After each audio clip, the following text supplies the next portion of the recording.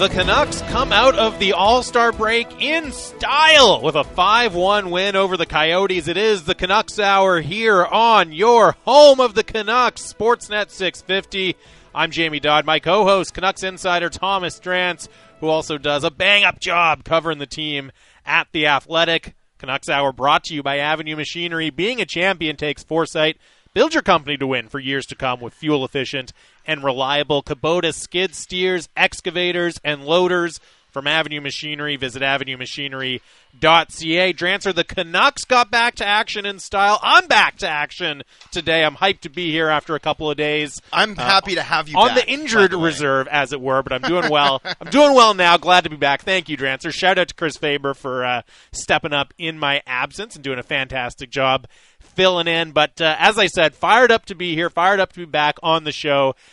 Win last night, right back at it to the Canucks tonight. Of course, they'll play the Islanders, a 7:30 puck drop. We'll get into some of the news and notes around that one. But let's start with that win against the Arizona Coyotes last night, Drancer. And by the way, 650 is the Dunbar Lumber text message inbox. Get your thoughts in. And, you know, I said they came back out of the All-Star break in style. And look, yes, I know it is the Arizona Coyotes. We can all look at their roster and see what it is this year. But if you just kind of run down the checklist for positive things the Canucks wanted to see coming out of the All-Star break, I think you got pretty much everything you could have hoped for out of that game, right?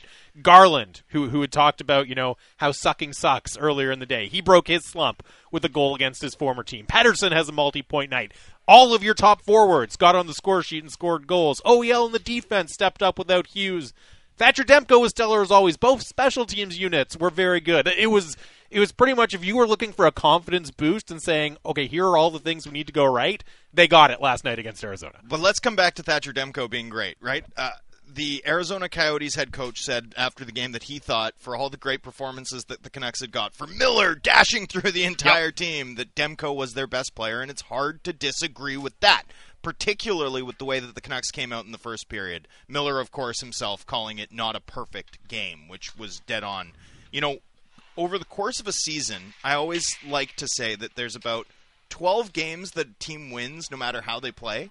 And you'll know it's that game because everything goes right. Like, you think about the 2019-20 season, and it was like that 7-2 win against the Los Angeles Kings, and it's like, Brandon Sutter has 3 assists. Sure. You know, last night felt like that game for the Canucks. And what's been striking about this Canucks season is I can't remember many nights like that. It feels like the Canucks haven't had their 12 at all. Yeah. Right? Even their wins have been grinded out, extra time, win by 1. This team just hasn't had those outburst games where their quality shows through and they just pummel opponents offensively regardless of the actual flow of play. Last night felt like that game to me. It felt like finally the Canucks got one of their 12 that everyone's going to get over the course of the season, and sort of what really matters is what you do with the other, 58, right? So as I sort of think about what we saw last night, I thought it was a really important win for this club for a couple of reasons. One is, you have a really tough opponent tonight. You're playing the second leg of a back-to-back. Yep. This is what we call a schedule loss, even though you're at home. And so this is going to be a difficult one on Wednesday, getting those 2 points in the bank, coming out of the All-Star break. If you're still on team playoffs, that matters an awful lot, right? Like, that is a key, a key victory for this team to bank from that perspective. The other reason that I thought it really mattered in the big picture is that this team has played 13 of 16 on the road. This city is absent of buzz around this club. It is harder to sell tickets, even with 50% capacity, in the wake of the pandemic. First of all, we've all gotten used to and improved our experience watching from home. We've all gotten used to not doing things. We've all gotten used to not doing things. And there's still people who aren't comfortable, right, in being in a stadium. I mean, period. And so, there's that side of it. But also, this team hasn't been a ton of fun, necessarily, even when they've been winning. I think the Bruce Boudreau bump was thrilling for a moment for this city, but then it kind of, the results were sort of a little bit more normal, a little bit more like tie, loss, win, or overtime loss, win, right? I mean, when you look at what the club did after the 8-1 streak with Boudreau, right? It's been 4 wins and like 8 losses, albeit some of them in extra time, right? I mean, that's not the same thing as they're winning every game and scoring tons of goals. Last night, though, everyone who came to Rogers Arena, and you could get in the building on the secondary market for $25 on, everyone who came to the building last night, though, would say that was a good night out. That was awesome. That was fun. We saw an end-to-end goal. We saw Vejmelka. I mean, if you're not going home talking about that, I don't know. I don't know what you're up to, but the hottest ticket in the NHL. But Demko was making stellar saves, right? Stones Clayton Keller on a breakaway with the score being 3-1, like result very much still in doubt. He had this one save, and it was on a Coyotes power play, and it was some good cross seam movement, and then a really hard one-time shot, and Demko makes the glove save, and then he does the Andrei Vasilevsky that was actually an easy save thing, in terms of his whole posture. He doesn't sell the glove save. He just sort of drops the puck. Yeah, no, of course I got that. I'm Thatcher Demko. Loved every second of that. You got a big fight. Crowd loved the big fight between Lawson Krause and Kyle Burroughs. Good. I love to see it. This crowd particularly just loves to root for a guy named Burroughs. I think that's something that comes naturally to Canucks fans, and Kyle Burroughs, of course, had a black and blue game as the entire defense corps stepped up, and we'll get into that further. But as I look through the overall form, I did think that the Canucks were not the better team, to be totally honest with you. They just have far better talent than the Coyotes, and it felt like the dam kind of burst for a ton of their top offensive players who just haven't enjoyed one of those nights where they were running downhill. It's like the Canucks got the running downhill game that they've long deserved this season at long last. And if you're looking for good news, it's that, honestly, the Canucks offense, anyway, is still probably owed 5 to 10 of those over the balance of the season. And considering how few games there are left, that could make for a team that looks pretty hot, that could run pretty hot down the stretch here. Well, and to your point about just generating the buzz and the excitement for the home crowd and for the fans in the stands at Rogers Arena, even, as the team after the 8-0-1 start under Boudreau, and then through that stretch where, as you said, it was kind of win, loss, overtime loss, win. Even in those, when they were getting the good results in that stretch, it was often kind of a grinded out style. I know they had the big 5-1 win against Winnipeg, but goals were hard to come by for stretches for that team. So to see them kind of break out offensively, I think is really important, especially when you look at, and I said it off the top, where the goals came from, right? Garland, Miller, Besser, Horvat, Pettersson, literally your 5 best forwards are the ones getting on the score sheet. OEL has a 3-point night, despite one of the assists being just about the easiest primary assist you could hope to ever accrue in your NHL career on JT Miller's fantastic goal. So, as you said, kind of getting, I don't want to call it regression to the mean necessarily, but we all knew OEL has more offensive upside than he's shown, and he gets a 3-point night last night, right? Pettersson gets a 2-point night. Horvat gets a tip-in goal off his knee on the power play. Just a lot of things went right for the Canucks. And, again, with Arizona, yeah, they it's not as if they dominated Arizona by any stretch of the imagination. In fact, quite the opposite. They needed Thatcher Demko to be really good. And it's you were talking about Demko's performance and what the Arizona coach had to say after the game. You probably didn't hear because you're at the rink watching the game, but on the broadcast, John Garrett was making the case that even in a 5-1 win, Thatcher Demko should have been the first star because he was that good in the first period to keep the Canucks in the game, keep it close when Arizona was outplaying them. Keenest eye in the business, I'm not just blowing smoke with John Garrett, right? John Garrett sees every deflection. He's never wrong when he's like, I think that guy touched it, right? If you've watched enough Canucks games, you know that if Garrett thinks a guy touched it, he's right 98% of the time, and it's a really hard thing to see. But that goaltender eye, John Garrett, keenest eye in the business. So if he said it, and the Arizona Coyotes head coach said it, and JT Miller said it, and Bruce Boudreau said it, it's true.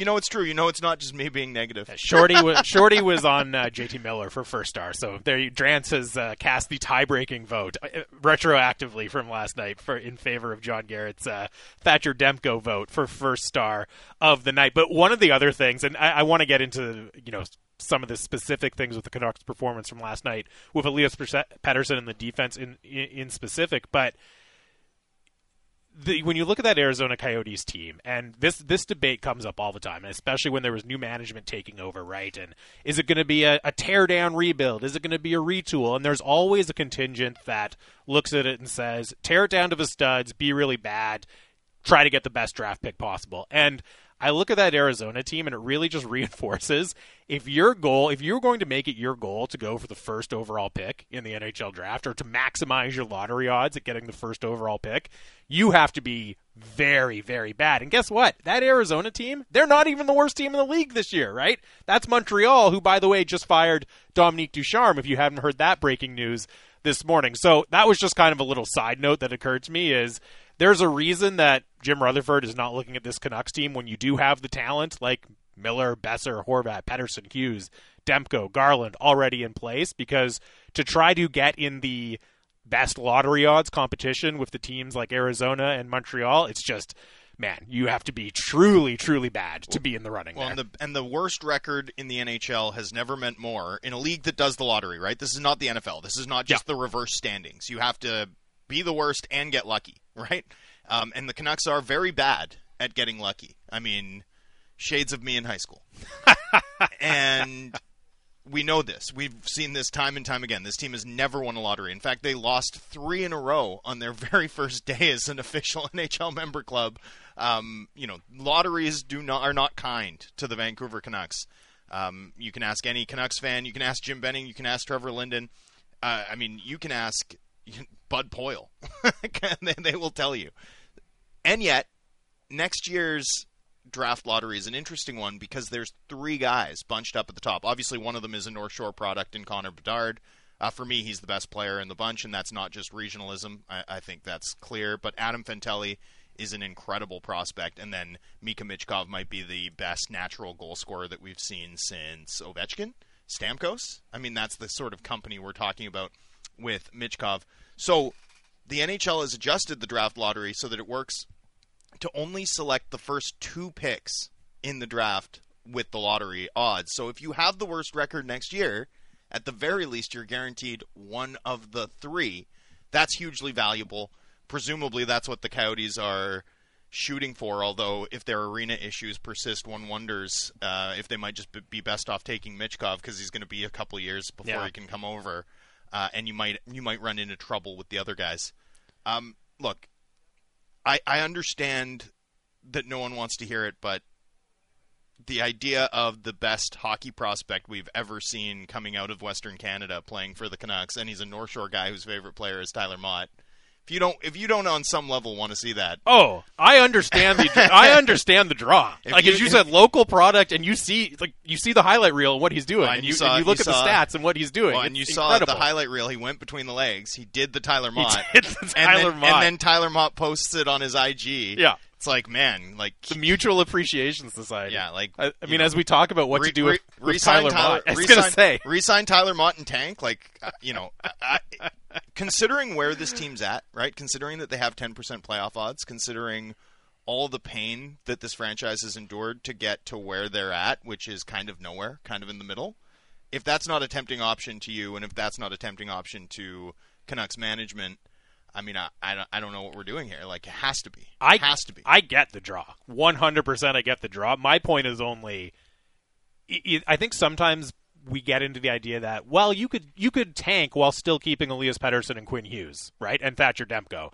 And then you look at that Arizona game last night, and to your point, they didn't outplay Arizona, but they just had the talent that meant we don't have to outplay you because we have this talented group. And my point is, if you were going to make it the Canucks' objective to tank for Connor Bedard, you're basically saying all of those guys are off the roster in one way or another. Oh, I think you're really only saying Demko. I mean, you're right that the other guys can sort of will you single-handedly to being certainly not the worst team in the league, but Demko's the guy who can really change things up, right? Demko's the guy who can be the difference between, a bad team that makes the playoffs, for example, right?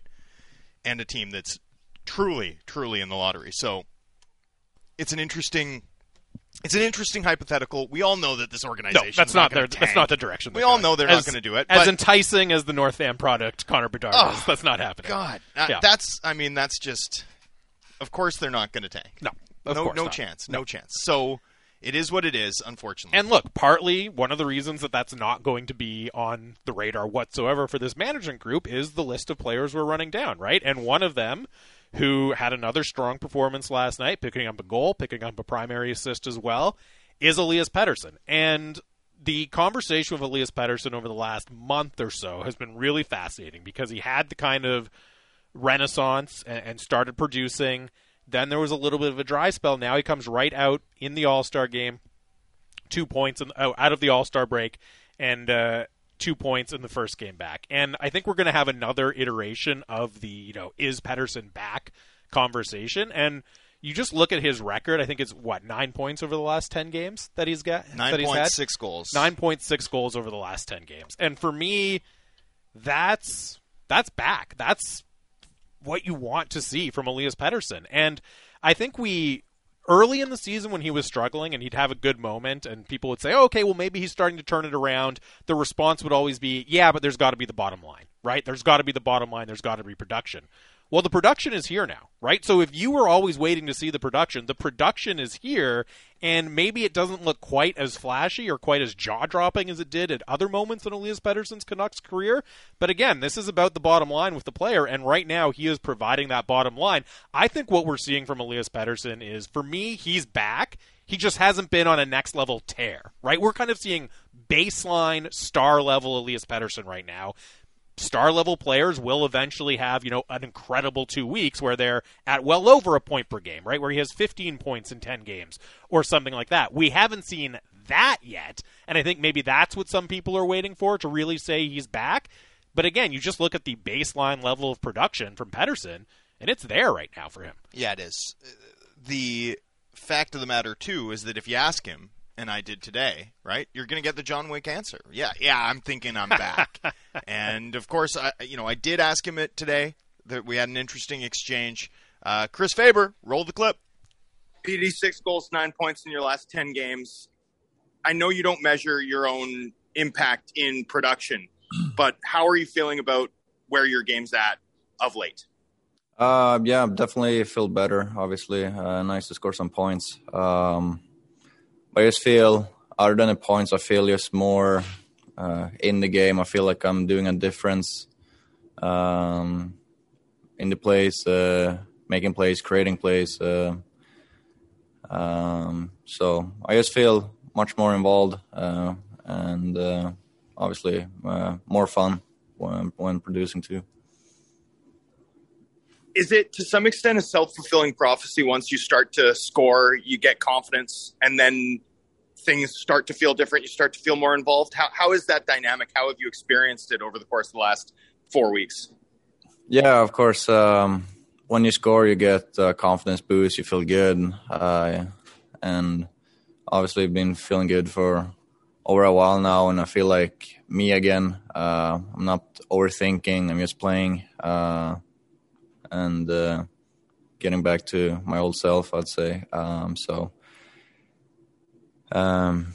it's definitely more fun personally. I'm feeling like me again. To me, that's the choice clip, the choice cut. Now, sort of threw that at Bruce Boudreau too, and he said this has to be the expectation for a player like Pettersson. He has to produce every night. Like, that's what we need. And, of course, he's dead right, but I do think with where this club has been, with how some of their top offensive players have run cold this season, I do think the recent run of form we've seen from Pettersson is far more indicative of who he is as a player than the games that lead up to it. And yeah, I'm not prioritizing a 10-game sample over a 37-game sample. It's that I'm giving precedence to a return to form that matches a 200-game sample prior to this season. Pettersson's going to lead the team in scoring, goal scoring, in the second half. I've been consistent about saying that. I'm currently right. We'll see if that continues. I bet it does. And I thought that line with Höglander and Podkolzin looked really interesting. I'd expect we'll see the same thing tonight, although I'm not sure we will. It was interesting because Boudreau left the door open for a line. He said same defense. Halak will start in net. We'll talk about that a little bit more later in the show, but he did leave the door open for a lineup change at forward. And I know when I heard that, my mind immediately went to, could Höglander be coming out of the lineup again because he took a bad penalty in the offensive zone. In the third, which was the same thing he'd done against Florida. Exactly. Right? And Boudreau was critical of it post-game. Yeah. So those stars would seem to align. Now, I'd mentioned, too, that Höglander was the last Canucks forward out during optional skate, but he wasn't getting bagged. He wasn't getting what I would call rinsed. So I wouldn't have tweeted, nor would I suggest that it looks to me like Höglander's out. I don't know. But it's something to monitor. I suspect, however, because Justin Dowling took the warm-up skate on Tuesday night, that suggests to me that there is a Canuck forward that we don't know, who is, has even last night was probable, right? Probable, like 80% to play, but there was a chance they didn't, so you have to have the insurance body ready and fresh. Dowling wasn't rinsed either on Tuesday, so I suspect that there is a mystery forward battling some kind of ailment, and when Boudreau said the rest, if there's an opportunity to rest a guy, that to me suggests that if someone comes out, if there is a roster change, if Justin Dowling is in the lineup tonight, maybe it'll be a performance-based lineup change, which could result in Höglander getting scratched again, but I would wager heavily that it's someone else, and someone who would be, not an injury-related replacement, but a load management to a certain extent related replacement, perhaps a little further up the line. That's an interesting point because I understand the frustration from Boudreau with the penalty, especially because it's a repeat thing with Nils Höglander from not that long ago as well. But as Boudreau himself said, they need Elias Pettersson performing at the top of his game for the rest of the season. They need him to be productive for the remainder of the season if they're going to have any hope of staying alive in this playoff race. And if you do have something that's working with Pettersson and Podkolzin and Höglander, I would be pretty reluctant to break that up just to send a message to Nils Höglander in this situation when they just had a successful game together as a trio. And I look at that combination as, one, it's an interesting fit for Elias Pettersson, but also when you're trying to still find the right role and still get the most out of Podkolzin and Höglander, I actually think it's a good fit for them as well, because that line is not going to be asked to go up against the tough matchups on the other team. They're going to be relatively sheltered, given offensive opportunities, and I just think it's a spot where all three players can have a lot of success right now. So I would be hesitant to break up that group, again, especially after coming off a strong game from them. But it remains to be seen what direction Bruce Boudreau will go. Lots of great texts coming in, 650 about Elias Pettersson, about the game last night, and a whole lot more. We'll get to some of those on the other side.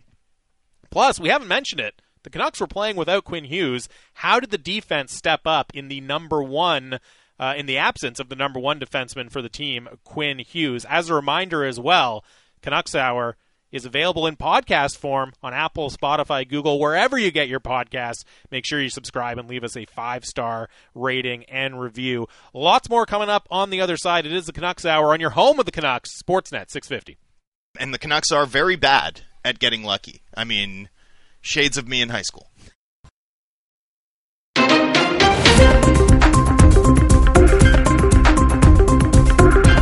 Keller dumps it into the Canuck end. Nils Höglander back to it. Makes it up the right side for Podkolzin. In front for Pettersson. And alone, he scores!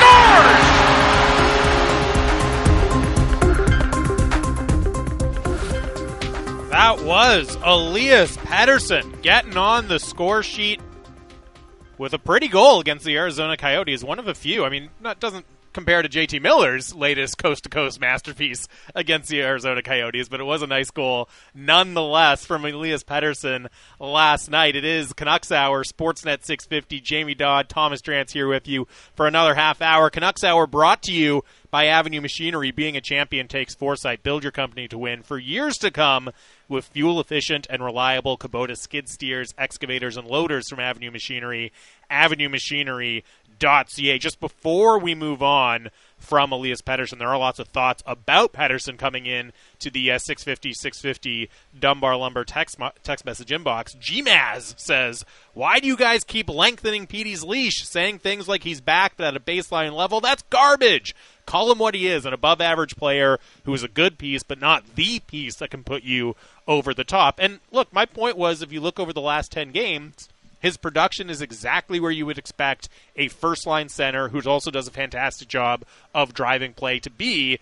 in Elias Pettersson, and that's 6 goals and 9 points through 10 games, right? You extrapolate that over 82 games, and it's pretty much exactly where you would expect and hope the player to be. Yeah, maybe I know fans want to see him get up into that 85, 90-point range, but again, you can still be a legit bona fide first-line center on a contending team, even if you're in that 70 to 75-point range as a center, as long as you do a bunch of other things well. So it's, again, that's, to me, when I say baseline, what I mean is that if he did that consistently over the season, you would have absolutely no problems with where Elias Pettersson's production was. I expect over the remainder of this season, he'll have, a 10-game sample in there somewhere where he significantly outperforms that, because that's what superstar players do. But again, when I say baseline, it's because that's the production you expect extrapolated out over an 82-game season from Elias Pettersson.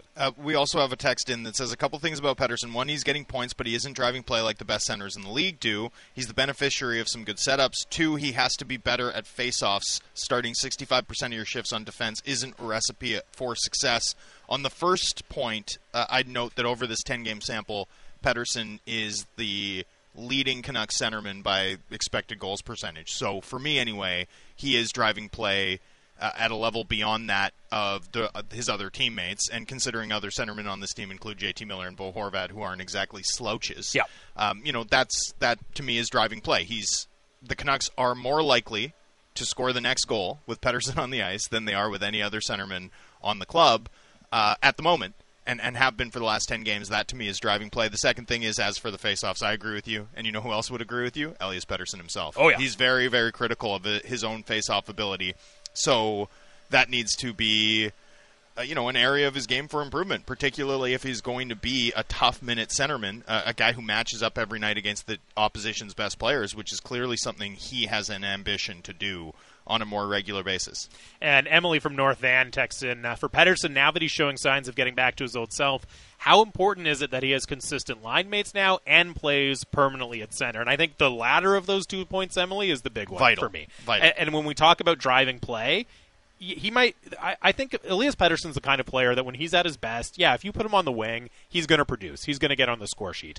But to drive play like he can at his best, to control the game, you need to have him at center. That's where he's going to have the biggest impact. That's where he's going to have the most involvement. That's where you're going to get the most value out of Elias Pettersson. Now, the line mates, I'd like to see him get a few games here with Podkolzin and Höglander. That's the kind of thing I have no problem with seeing how that develops over the course of the remaining season. But at center, I think, is absolutely key to get the most value out of him, to be the player with the feeling the Canucks down the middle of the ice.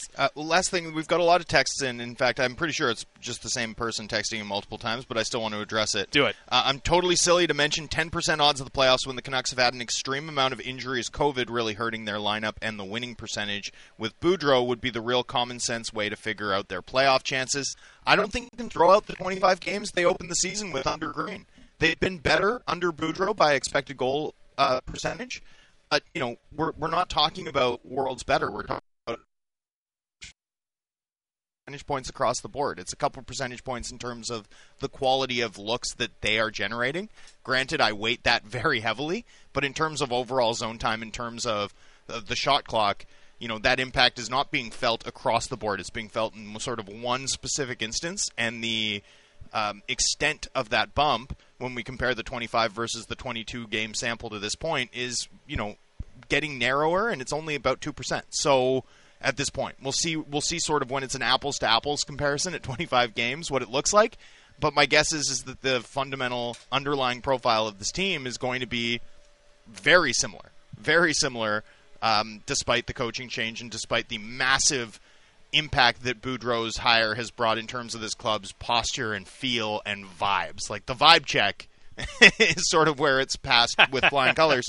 The Canucks, currently, right, remain,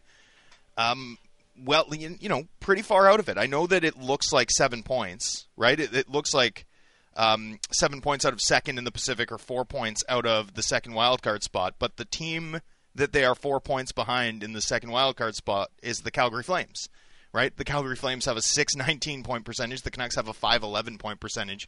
Extrapolate that over 82 games, and you're looking at being about 10 points out on pace, with only 35 games remaining on the schedule to make that up. You'd also throw in the fact that there are 3 teams between the Canucks and the Flames, and then also the Winnipeg Jets, who have a higher point percentage than the Canucks and 4 games in hand despite being only 3 points back. So the 10%, which is based on Dom Luszczyszyn's model, they're 1 in 10 odds. I think they're pretty close to dead on. This is a very, very steep climb, and if it's going to continue, then the Canucks need to beat an Islanders team tonight. They need to beat a Toronto Maple Leafs team. They really need to take, 14 of every 20 available points. So 7 wins every 10 games, or the equivalent in point percentage, just to get up to about 94, 93 points, which might be the playoff bar. I mean, even that could be low. And if you're talking about a 700 point percentage, like you're talking about the type of point percentage that's managed by teams that are the Colorado Avalanche and the Florida Panthers and the Toronto Maple Leafs and the Lightning and the Carolina Hurricanes, like you're talking about an elite rate of performance over 35 games. Is that enough for the Canucks? They've done it under Boudreau. They have, in fairness, over 22 games, but it is a very, very high bar, a very, very steep climb that this club still faces. And just to the original texter's point, the reason you can't just base it on the points percentage since Boudreau took over is because those first 25 games count in the standings too, right? Like that's a hole that they had to climb out of. That's an anchor around their points percentage for the rest of the season. If they had got a clean slate in terms of their results when Boudreau took over, then obviously you could discount what happened in the first 25 games, but those results are still on the books in the NHL standings, and it created just a massive mountain for the Canucks to climb. And to their credit, they're doing their best. They've put themselves at least in a position where, it's not complete fantasy land to talk about going on that kind of run. I want to read one text from Sean from Waterloo. He says, with Rask retiring, could Halak's value be up if Boston want to add a familiar face? Now, the Bruins are pretty set in goal with both Linus Ullmark, and promising rookie in Jeremy Swayman. Yeah. And so, that said, Halak has been enormously successful there, right? I mean, he's been there for a long time since he left a situation that got pretty complicated on Long Island. He's actually facing his former club today, a team that at one point demoted him, right, to the American League. One would imagine that the echoes of that experience are felt in the no-movement clause that he made sure to negotiate into this one-year deal. And for good reason, right? I mean, the Islanders picked up a goalie off waivers, a guy named Berube, JF Berube at the time. And that left them with 3 goalies they liked, and Halak was the odd man out. Not hard to envision a scenario, right, where that could have been the case here, especially with how Spencer Martin competed. So this all ties into, of course, Halak having a no-movement clause and a $1.25 million bonus, performance bonus, which will trigger this evening once he appears in his 10th game played for the club. So 1 second into tonight's game, Halak will be due that $1.25 million bonus. Now, the Canucks' understanding is, and as I understand it, from multiple sides, and of course I first reported the structure of the deal. So the $1.25 million performance bonus for hitting 10 games played is written in such a way that it is due within 30 days following the end of the regular season, as opposed to being something that he earns right away. Because there's a save percentage component as well, is there not? There is an additional $250K for a save percentage above .905. So he's going to hit both. Yeah. He's going to hit both. And that was the spirit of the deal. The deal was signed to be a $3 million deal. With that intent. Structured to avoid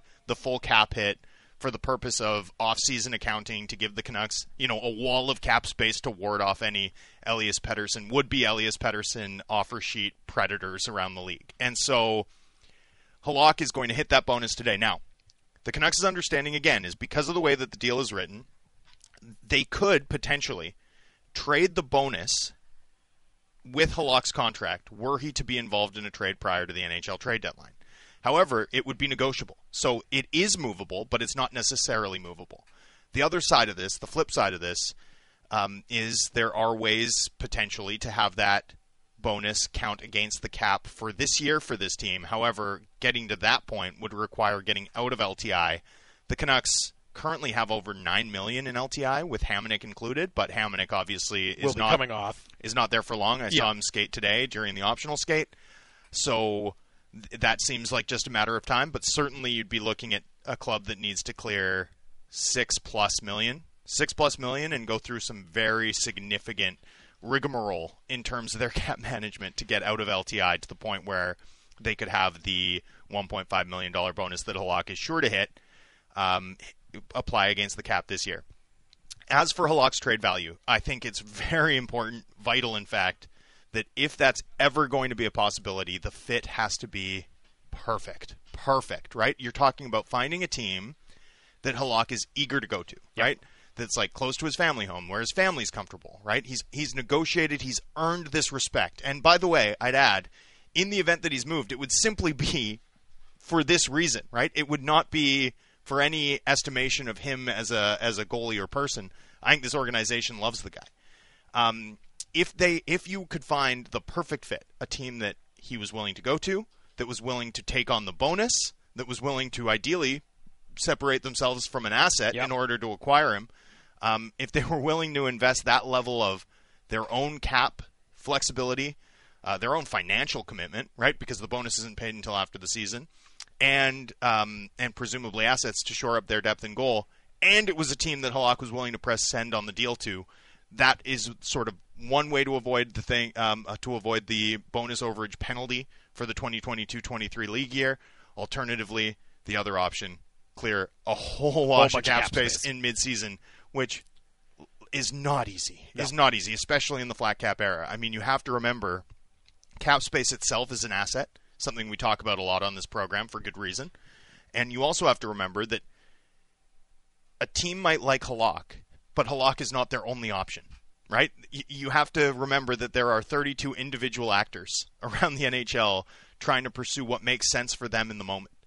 And that's why cap space is, such a vital thing to have, and why it's been such a focus in so much of what Jim Rutherford has said he wants to achieve in opening up avenues for this club to improve. Well, and from every other team's perspective, there's a reason that it's become such a focus in this market to try to avoid having that bonus count against the team's cap next year, because it's a drag. It's dead money on your books, but every other team is going to look at that in a very similar situation, right? Where they're saying, well, hold on a second. We don't want to have that bonus count against our cap potentially next year as well. Now, there might be potentially other teams that are under the cap enough, not in LTIR, that they could pay out the bonus and have it count this year. But again, to your point, when cap space is such a valuable commodity in season, if you're a contender looking to load up at the deadline, is that how you're going to want to use your available cap space? So I don't think it's an impossibility, and I actually think the Boston, as much as they do have Ullmark and Swayman there, I think it's an interesting name just to float in the wake of the Rask news. I know the Capitals have come in as well. I don't think it's an impossibility, but there's even more so than in a normal trade involving cap machinations going into the deadline. There's so many specific criteria that have to be checked to make this one work. I think it would be really, really difficult to find a deal that makes sense for both sides. Well, and the last thing is on the goalie market, right? All it takes is one injury. All it takes is one change. All it takes is one really bad week that dents a team's confidence in their options, right? You can't gauge the market for a goaltender among contenders almost until someone really needs it. Like we saw with Edmonton this season, right? You think you're fine, and then you're not. Goaltending is the most volatile position in the league. It's one reason why, this club in that area is such a competitive advantage. Even no matter what you think of the team in front of Thatcher Demko right now, the fact that they have Thatcher Demko and they have Jaro Halak, and hey, look, it turns out Spencer Martin can stop pucks at an NHL level too. Maybe even steal you games. Sure, why not? It's why that's been such a competitive advantage over the years for this team in a durable sense that's actually quite un-Canucksy. When you consider the wider angle lens of this franchise's history, the so-called goalie graveyard. So, we'll see, but I think the goalie market especially is one that it's a fool's errand to try to project what it looks like this far out, because all it takes is one contender to decide, actually, we need this super consistent 1B option. Actually, that's something we're willing to do, and in fact want to push some chips into the middle to achieve that. 650. Keep your thoughts coming in on the Dunbar Lumber text line. I did want to touch quickly on the performance from the Canucks defense last night against the Arizona Coyotes, because, of course, a big storyline going into the game was the absence of Quinn Hughes in COVID protocol on the other side of the border in Michigan right now. So they'll be without him, of course, for tonight's game against the Islanders as well. And it was the kind of thing, Drancer, where you just look, whether it's you or Batch or whoever posting the lines from Morning Skate on Twitter, and you look at the D pairings without Quinn Hughes, and you kind of go, oh boy, this, even against the Coyotes, this could be interesting, because you take out Quinn Hughes and it just looks so much different in that top four for the Canucks. Overall, though, and I think a lot of the focus will be on Oliver Ekman-Larsson because he has the 3 points. It was against his former team.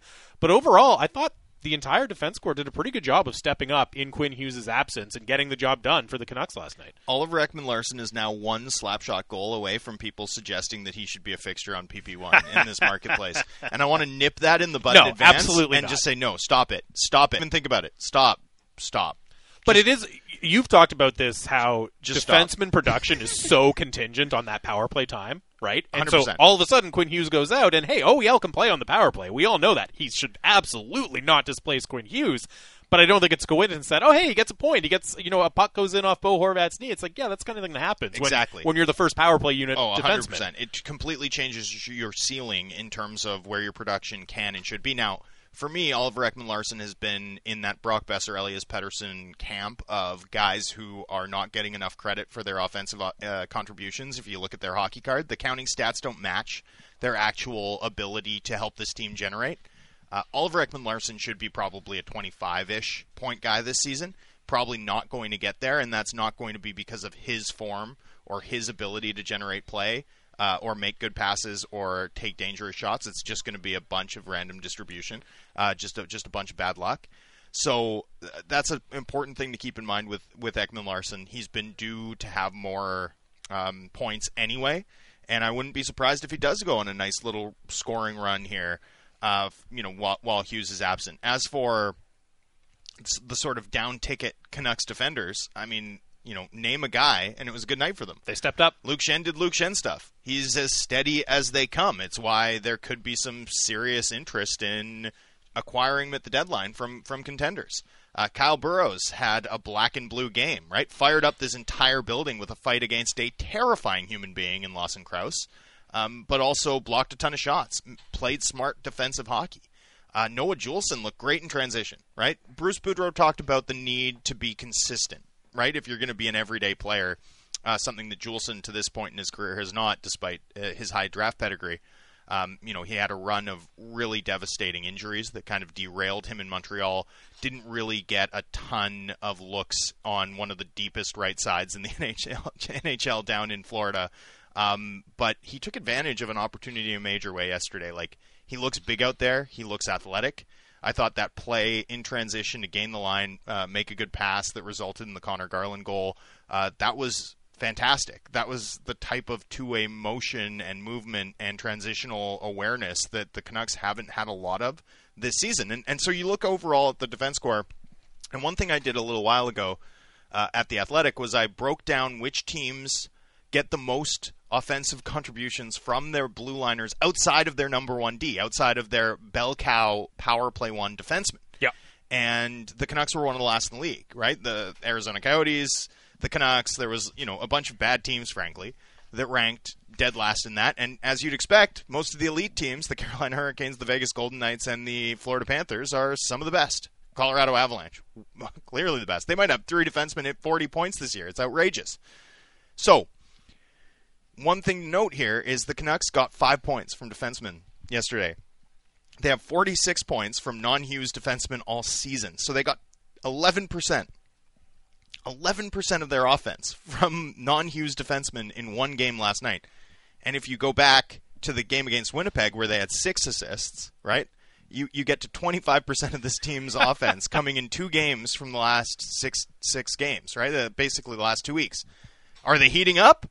Or is that indicative of a problem? For me, it's indicative of a problem. But and we'll see tonight. It also ties into your OEL point of some bounces going the right way, right? And I think if there was anyone who was due, the world's most flattering primary assist on JT Miller's goal, it was Oliver Ekman-Larsson, who's certainly could have picked up more points over the course of this season than he has ended up getting. It's interesting. The thing that really struck me beyond just the offensive production from the Canucks blue line last night was, as you said, really good night for Noah Juulsen. And look, the Canucks we all know about Luke Schenn at this point. He's become a mainstay in the lineup, which he wasn't necessarily expected to be at the beginning of the year.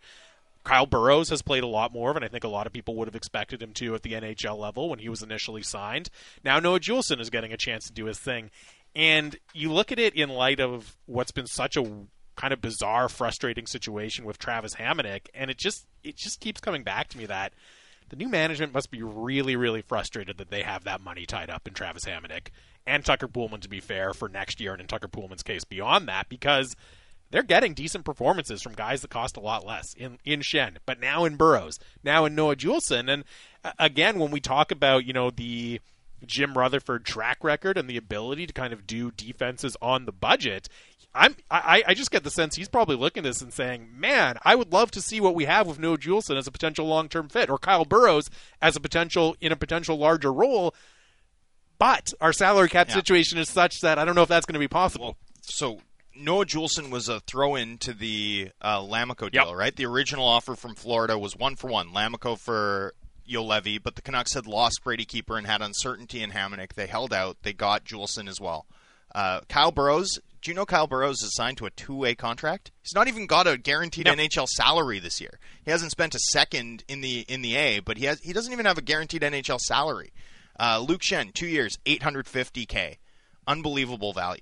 And this is what we talk about. Like, we spend so much time talking about using cap space as a weapon to go make a ton of low-cost bets on a variety of, sort of question mark players, because you might end up getting better players than guys you pay more. Guys like, and look up and down the roster, you'll see a ton of middle-class guys who are effectively replaceable if you find the right $1 million piece. You can probably find guys who can replace even better players, even bigger ticket players. And that's something that needs to be instructive in guiding this club's approach to the deadline. It's something we've focused on so much, and you're actually seeing it in practice with Poolman and Hamonic versus Burroughs and Schenn. And Juulsen. And now Juulsen in front of your eyes on an everyday basis as you watch this team play. Worth keeping in mind as this club makes their plans to approach the NHL trade deadline on March 21st. That will do it for us on the Canucks Hour. Reminder, 7:30 start time for the Canucks versus the Islanders. Of course, you can hear it. Game day coverage all right here on Sportsnet 650. We will be back tomorrow. Up next, it's the People's Show on your home of the Canucks, Sportsnet 650.